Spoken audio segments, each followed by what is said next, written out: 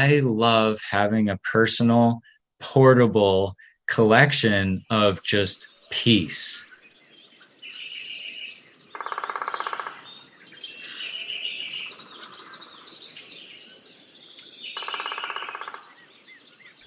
Hi, everyone. I'm Steve Shepard, host of the Natural Curiosity Project.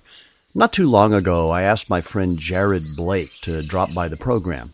That was him just now. He's a wildlife sound recordist. In fact, that's one of his tracks that you can hear in the background. But he's a lot more than just a guy with a microphone. So we're going to talk a little bit about what Jared is all about. So Jared, thanks for joining me. You've been doing this for a while. What was the initial trigger that got you into wildlife sound recording? I was really inspired by a guy named Eric Normark, and he creates these YouTube videos where he's hiking in the wilderness, and his sound quality is amazing. And not only is the sound quality amazing, each shot is really composed really, really well on a tripod, and it's just beautiful to watch. I wanted to create the same kind of videos for my favorite places to go hiking. So that's what I tried to do. And I started out filming and recording video and audio together with a GoPro. And when I got into the studio and post, I was so let down by the sounds of the GoPro. The video was great, no problems there. And then so I started doing research on how to record better audio. And of course, I needed something portable and something that could easily be operated by one person and do video at the same time. So that's how I stumbled into field recording. So I went out, I got my first field recorder ever, which was a Tascam DR40. And I went back out into the woods with the GoPro, with the DR40. And this time, when I came back to the studio to edit and put them together, I was so blown away by the sound that I dropped the video altogether. And I just fell in love with field recording. And it's just snowballed and grown for me since then.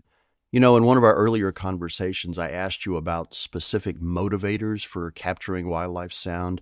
And by motivators, I mean all of those ongoing things that make it important to do what you do.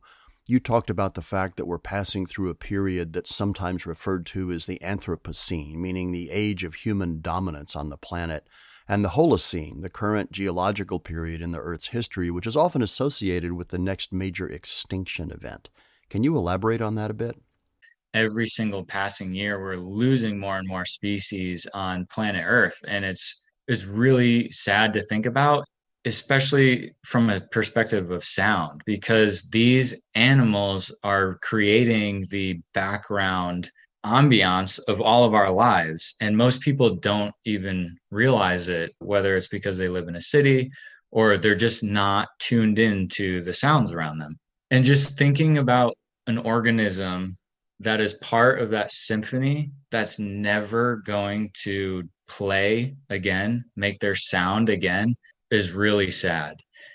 Really well said. You know, I find that the more I record in the field, and even more important, the more I make it a point to deliberately listen, the more aware I am of that symphony that you're talking about. So let's continue with that theme for just a minute. Can you say a little bit more about why it's important to capture the sounds that we do?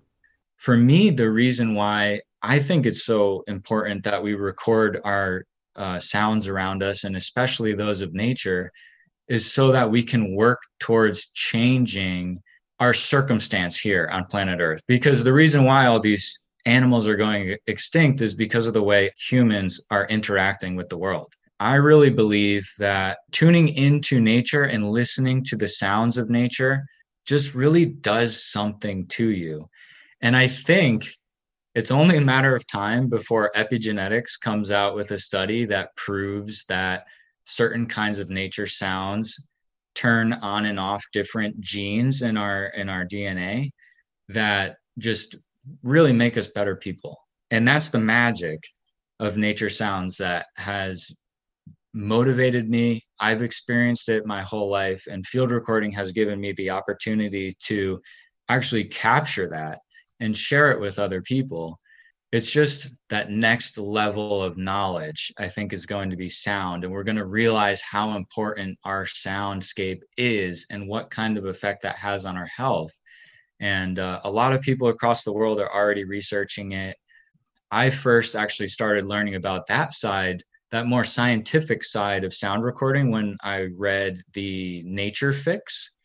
The author went and met with a lot of different researchers across many different fields, and the book is broken into those different fields. And about halfway through is the sound one, and that just really blew me away. I really recommend that to any listeners. It's an amazing, amazing book, the entire thing, but especially that section. Yeah, The Nature Fix is an amazing book. I recommend it as well. So, Jared, let's get into some field stuff. You just got back from a pretty significant recording trip. Tell us about it. Earlier this year in the spring, I planned and went on a field recording trip that lasted about 2 months long and with very little downtime in between locations.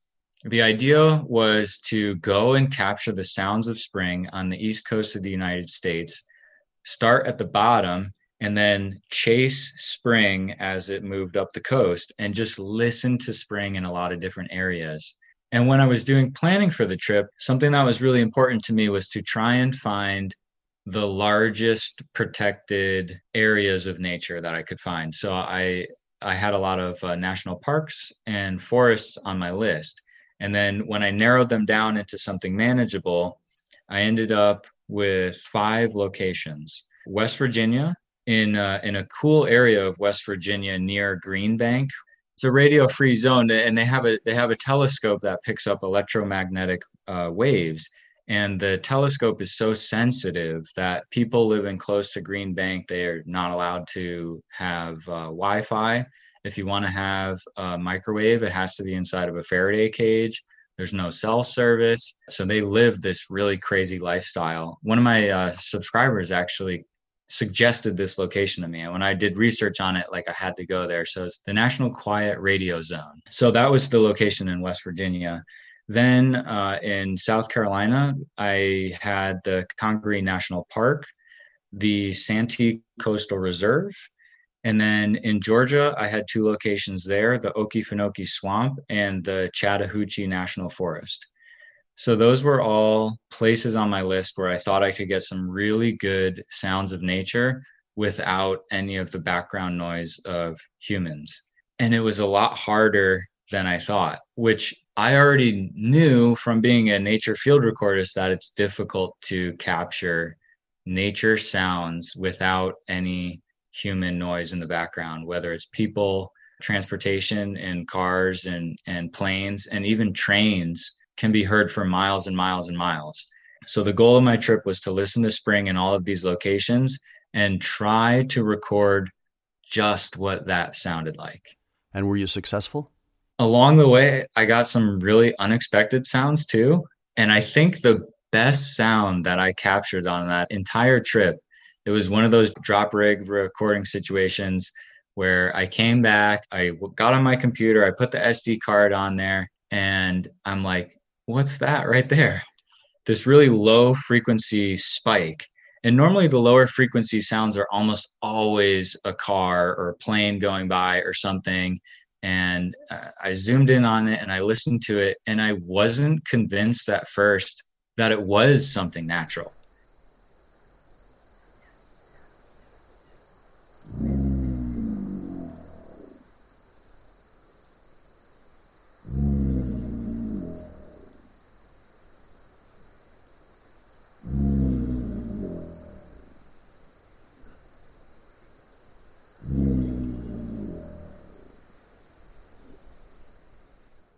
It almost sounded like somebody was pulling a starter cord on a lawnmower or another kind of equipment, gas powered equipment. But it would never kick over. It would never start. And I had 2 drop rigs out that night. It just so happened I started listening to the one that was further away. Let me interrupt here for just 1 second. For listeners who may not be familiar with some of this terminology, let me explain what a drop rig is. Like a lot of wildlife sound recordists, Jared sometimes places a recording kit in a promising area and then sets it up to record all night unattended. That's what he means by a drop rig. You drop it in place and leave it, and then pick it up the next day. He'll talk more about that a bit later in the program. Here's Jared again. So by the time I finished going through all 12 hours of that, I still had no idea what this was.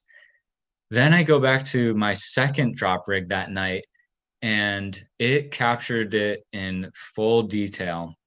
And what it ended up being was a male alligator making a territorial call in this little tiny wetland. Like, had I known that there were alligators in there, I would not have set my microphone up so close to the edge. It was filled with so much dense vegetation that I was just really surprised that an alligator was able to get in there and use it for habitat. Lucky for me, I got an amazing recording of that bellowing sound that they make. And that's probably my most favorite recording that I've made to date. It's just so unique, such a lucky situation. It's just one of those times like where we were talking about before, where you come home and it's just not only are the levels right and the wind dies down, but there's also that surprise factor too. So I think that was the best recording that I captured the whole trip.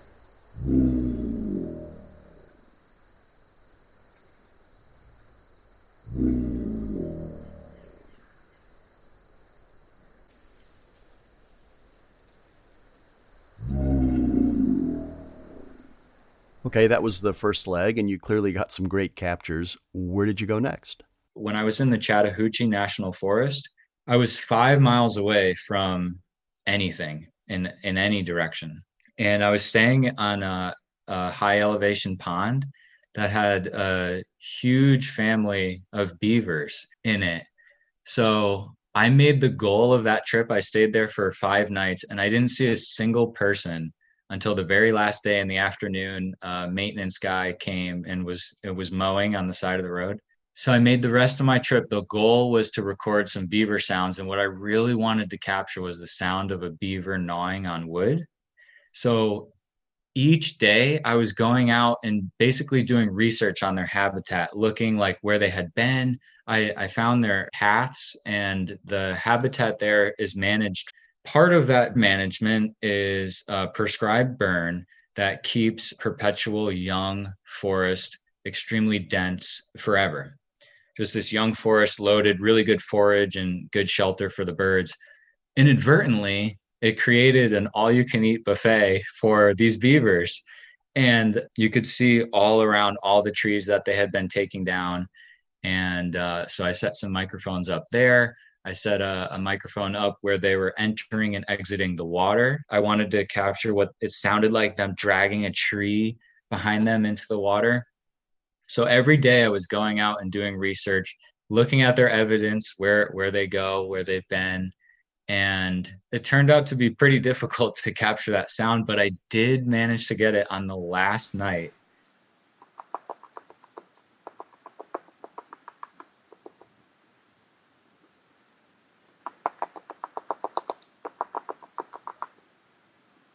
And just having that whole like 4 days worth of planning with a goal in mind, and then actually capturing it and listening to it the next day was a really special experience. And I just felt so connected with that land for 4 days, just being there. And those are some of my most memorable recordings now when I go back and listen to those ones. I don't know that I've ever heard that recorded before. Well done. So let me ask you this. Other than for your own enjoyment, what do you do with your recordings? I do a lot with my recorded sounds on both a personal level and even a commercial level. And one of the reasons why I love recording sound is because of the way that it makes me feel. And so I love having a personal, portable collection of just peace, just pure peace. It doesn't matter where I am, what I'm doing. I can put my headphones on and I can play some of my own recordings. And I can also play those recordings of friends that I've made on SoundCloud, which is where I post most of my recordings.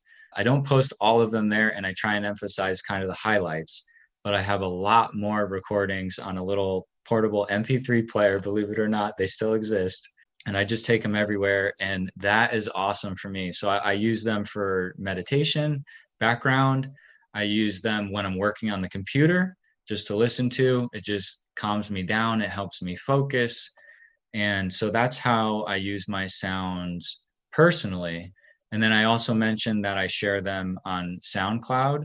And SoundCloud has been a really cool tool for both sharing my own sounds and then connecting with other people who are also doing the same thing. I've Zoomed with some friends that I've made on there. We've bounced ideas off of each other.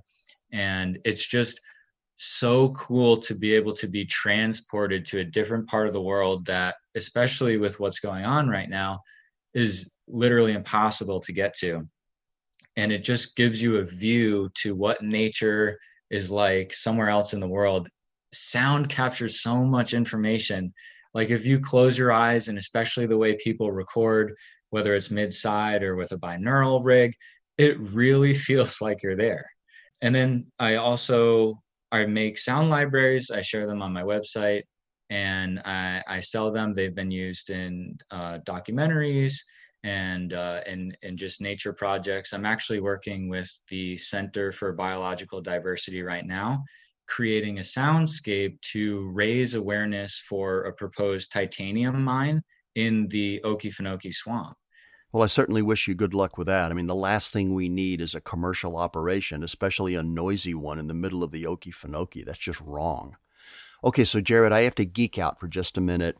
We have a lot of gearheads in the audience. So let me ask you this. What's in your sound kit? And sorry, folks, for those of you who don't care about the gear, we'll get back to the sound stuff in just a minute. The heart of my kit is a microphone that I've made myself. It's made out of a yoga block. First off, let me start by saying it's designed to simulate a human head and our ears. So I can go out in the field, place it down, and the recorded audio actually is three-dimensional. You can close your eyes and you can actually hear where around your head the sounds are originating from. That to me is the most evocative, used from creativefieldrecording.com, evocative sound. That's something that I wanted. So I did a lot of research, and I found some SAS designs. So I have a post on my website about how I built mine if you're interested in learning more specifics about it. But the core of it is a yoga block that's cut into a trapezoidal shape, and there's two Primo EM272 capsules that make up each quote unquote ear of the microphone. So you have a left ear and you have a right ear. The things that I like most about it, beyond it actually sounding like you're standing in the soundscape, is it's ultra lightweight, which makes it really portable, which is important for me going hiking and backpacking into the wilderness. I really can't have that big, heavy rig and sound bag with me. So it's ultra lightweight, it's portable, and it actually even comes apart so that it's even more compactable, which is also important when you have a tent and food and cooking equipment in your bag as well. So I used some designs that were already on the internet. I tried to make it easier to make with more readily available materials. And then I also really stressed the compactability of it for my own specific use. As far as recorders go, I have a ton of them. I have saved every single one that I've gotten since I first started recording. So I still have that DR40 from Tascam. I have some old Olympus LS10s. I have an Olympus LS10S, Tascam DR05X, Zoom H1N, a Zoom H5, and then I also do have a Sony PCM D100, which is my best field recorder that I own. And when I'm in the field, I'm mainly using one of the Olympuses with the SAS microphone, the D100, either by itself or with the SAS microphone. And I've even found a use for the Tascam 05X, because last year they came out with a firmware update that allows for scheduling recordings, which is an awesome feature especially when you're out in the field and you find this great location, but maybe it's in the middle of the afternoon and there's people out and the road is busy, and you just would love to know what this sounds like when it's only nature, when the people have left, and like what comes out in this environment. So I can set the task cam up with the SAS microphone, set it to start recording sometime in the evening, and then it will actually just roll all night and even record the dawn course the following morning. So I can come hike back out there early in the morning, retrieve it, come back into the studio. And then it's like opening up a present when you put that SD card into the computer, because you don't know what is on there. You're hoping for something amazing. You never quite know what you're going to get. And that's another fun side of field recording for me, just coming back to those drop rig recordings and looking at the spectrogram, scanning it for anything interesting or out of the ordinary. A lot of fun. Okay, one last question. Jared, let me ask you this. What would you say to a young person who comes up to you and says, hey, I'm interested in becoming a wildlife sound recordist? What would you say to them? I think the first thing I would tell them is that it's not as much about the gear as the internet would have you believe. I'm not saying that your gear is not important, because it certainly is. But what I am saying is that there's a skill and a learning curve of just learning how to use the gear in the field and to use it to capture your own vision. And you can't read that in an article online. You can't learn that anywhere else besides actually having the experiences in the field. So to that new field recorder interested in nature sounds or any kind of field recording in general, I would just say to get the best recorder that you can afford, or even just get a cheap one, because you might not like field recording. But just get whatever gear you can afford at the time and just get out there, start practicing. And in practicing, you'll learn what works for you, what doesn't work for you. And from there, then you can start really getting into the nitty-gritty details of the gear and really understanding what exactly you need, who makes it, how much it costs. You can come up with a plan to get everything that you need. But I think a lot of people really get held up. It becomes a barrier to entry, just like thinking about the gear. And there's a lot of conflicting information online. The best thing that you can do is just get a recorder, get out there and start recording. And that is the best possible way that you can start and become successful. Any last thoughts? As not only somebody who records sounds and specifically nature sounds, but also somebody who grew up outdoors, two brothers living on a cul-de-sac, tons of woods around. We spent almost all of our time climbing trees, playing outside, and just exploring in general. What I would say to kids is that if you don't have that experience, or you haven't had that experience already, let your parents know that you're interested in nature and you want to have that experience, because an experience in nature outmatches any video game, anything on a screen, even any sport. I mean, it engages all of your senses when you're out there, and it just connects you to the natural world and is such an amazing experience that if you can get your parents to go out, take you on a hike, or even better, go camping, then you will also just fall in love with nature. And I think it's so important for that to happen at the earliest age possible, just so that we don't continue this cycle of living in disharmony with planet Earth. That alone has caused almost every single problem that we're faced with today. So if we can get more kids connected with nature at a young age, and for teachers listening, my mom is a teacher also. She brings her kids outside and is able to do some outdoor learning with them. And I think that's something that more schools need to do a whole lot more of. And there's a wealth of knowledge and research that's already been done. So if you want to pitch it to your school, there's tons of resources out there to help you be successful with that pitch and to actually make it happen. And a great place to start, there's an entire section on learning out in nature in that book that I mentioned earlier, The Nature Fix. So that's another great resource and another reason to check that book out. Jared Blake, wildlife sound recordist. Thank you so much for speaking with us today, Jared. You too, Steve. Keep me posted on all things with you, and wish you the best of luck. And folks, please visit Jared's website, acousticnature.com. For the Natural Curiosity Project, I'm Steve Shepard. Thanks again for listening.